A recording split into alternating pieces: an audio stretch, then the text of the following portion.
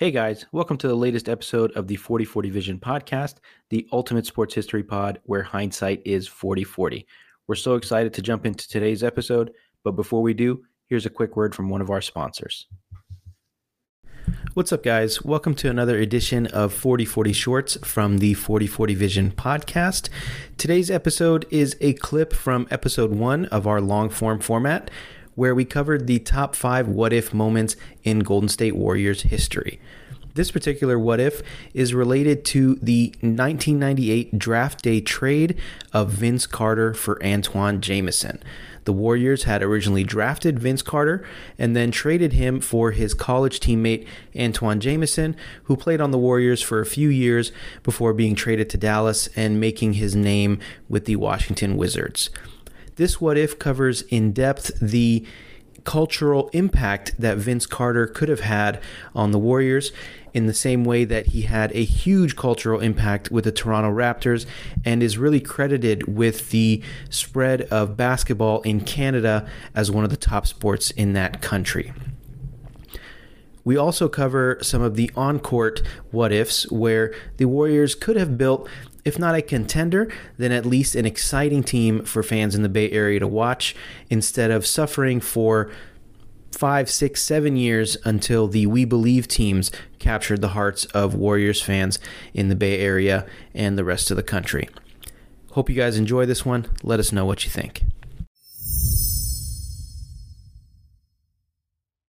Next up for me is, so the number 5 on my list, I don't think you had this one on yours, was an interesting draft decision in 1999. So this was the draft where the Warriors chose to select, well, they didn't select him, but they ended up selecting Vince Carter and immediately traded him for his North Carolina teammate, Antawn Jamison, who was selected by the Toronto Raptors. So this was an interesting turning point moment for me. I don't know how much of an impact it makes on the team on the court. I mean, Antawn Jamison was, a good enough player. He ended up having a pretty long career in the NBA. He was around the league for, I think, 16 years. He's in the 20,000 point club. So he was a good player. But you could kind of say, but he wasn't necessarily a winning player. And you could say the same about Vince Carter, who went through kind of a interesting transition late in his career, where he went from, I don't want to say a lovable loser, but that's kind of the tag that was attached to him. He was a good player. He was a great showman, but he didn't win anywhere. He went and he had some attitude concerns or some motivation concerns, so to speak. But he transformed his career at the end. He became that lovable old guy that stuck around, and people kind of forgot the weird moments of him, being late or, going to his graduation day of a playoff game and some weird things like that. But what's interesting is what I think this does is similar to the way Vince Carter put the Raptors on the map. I think he would have done the same for the Warriors, because instead of, him doing the famous, it's over after the dunk contest in a Raptors jersey, he's doing that in a Warriors jersey. And what does that do for the cachet of the team, the profile? He was a superstar for a period of time. So that's, I wonder what does that do to the team, and how does that impact, their ability to build a contender in that early 2000s. Yeah, there's a few what ifs that tie to this, right? Like Vince Carter was super popular, and may have attracted maybe a little more talent. I think as a brand, obviously he was super popular, he was super exciting, a lot of key dunk moments, right? Especially for Team USA. But I think that I think you'd have to pair this with a couple maybe of our other what ifs in here to make this even more spicy, right? Like if they still have Chris Webber, maybe this is like really appealing, having Vince Carter on the team.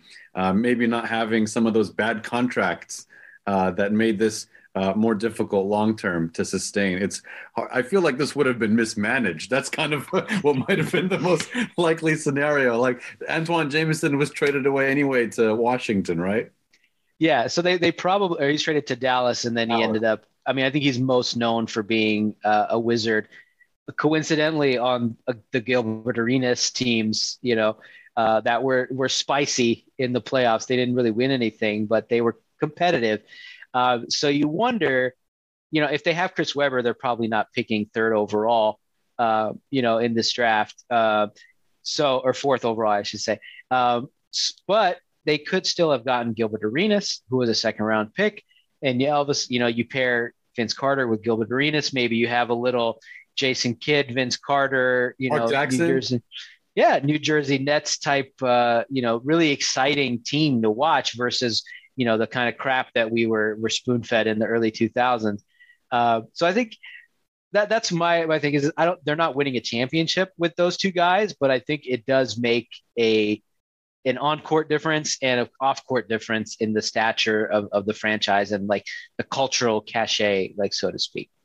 I think if things fall the right way, even with a little bit of incompetence, that Sacramento LA finals shifts about an hour and a half the other way, and it's in the Bay Area, and it's the Warriors against the Lakers instead of the Kings against the Lakers. I think that's the best case scenario. If things fall into place, you get Mark Jackson in the second round, you get Agent Zero, you get Vince Carter. This is exciting homerism right here. This is where you get super beefed up and explore the best case scenarios. And then the Lakers and the Spurs break your heart anyway in the 2000s. But this is it, baby. Yeah, nobody's winning a title, with Vince Carter, Gilbert Arenas, but you have a good enough team where it's exciting, where, someone like Jameson isn't asking out after 5 years because he hasn't had a winning season, since he got drafted. So that's the big thing for me is that's the fun thing to think about and kind of the sad thing to think about of, how cool. I mean, Vince Carter was just a very cool player. He, like I said, he wasn't a winner, but he was a lot of fun to have on your team. And that would have been very cool to see.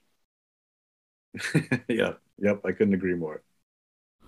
As you could tell from the clip that we pulled from that episode, I think we may have focused a little bit too much on the off-the-court impact that Vince Carter would have had, but it's also really hard to overstate how cool of a player that he was.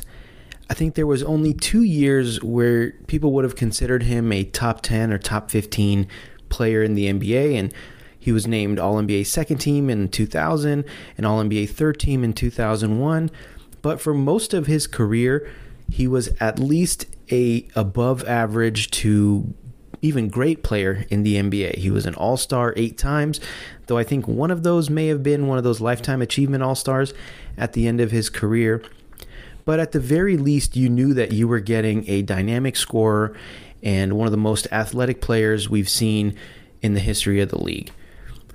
The impact that I think he would have had, which I think we covered a little bit in the podcast or in the clip that was shared, really would have been off the court. We saw the impact that Jason Richardson had as a incredible dunk artist and a slam dunk champion with the reputation of the Warriors, with the cultural reputation of the Warriors. And I think he would have had a similar, if not even greater impact if Vince Carter was on the Warriors instead of the Raptors. To this day, we still see a lot of folks wearing that throwback, purple Barney dinosaur jersey with the raptor on the front, the cartoon raptor on the front, and Vince Carter on the back. And I think we would see just as many folks with that cheesy Warriors logo in orange and that thunder type font or lightning type font with Carter on the back. And he would have really just raised the profile of the team, which was kind of an afterthought in the NBA for a long time. They really were, and as we talked about in some of the other clips on the longer podcast, it was really hard to imagine the Warriors, one of the biggest brands in the world, one of the biggest brands in the NBA, being an afterthought. despite playing in the San Francisco Bay Area, one of the biggest media markets in the country, they really just were an NBA afterthought for a long, long time. It was where careers would go to die. It was a place where the fans were always there, and the fans always cared, and they had some of the biggest diehard fans in the league, but it was an organization that was known more for failure than anything else. Maybe 40 years prior, people talked about Wilt Chamberlain and Rick Barry and winning championships and things like that. And even in the early 90s, people talked about Chris Webber and Run TMC and all that. But for a solid 10 to 15 year stretch, it was a team that was known for nothing more than losing, being a little corny with their mascot, and just not having any great players or any players really worthy of note until that We Believe season. So it's unfortunate that this happened the way it did, but perhaps we wouldn't have gotten the We Believe teams and we wouldn't have the Warriors as we know them today if Vince Carter was there. But it's still something that's a lot of fun to think about, even if it stings a little bit. Hope you guys enjoyed this episode.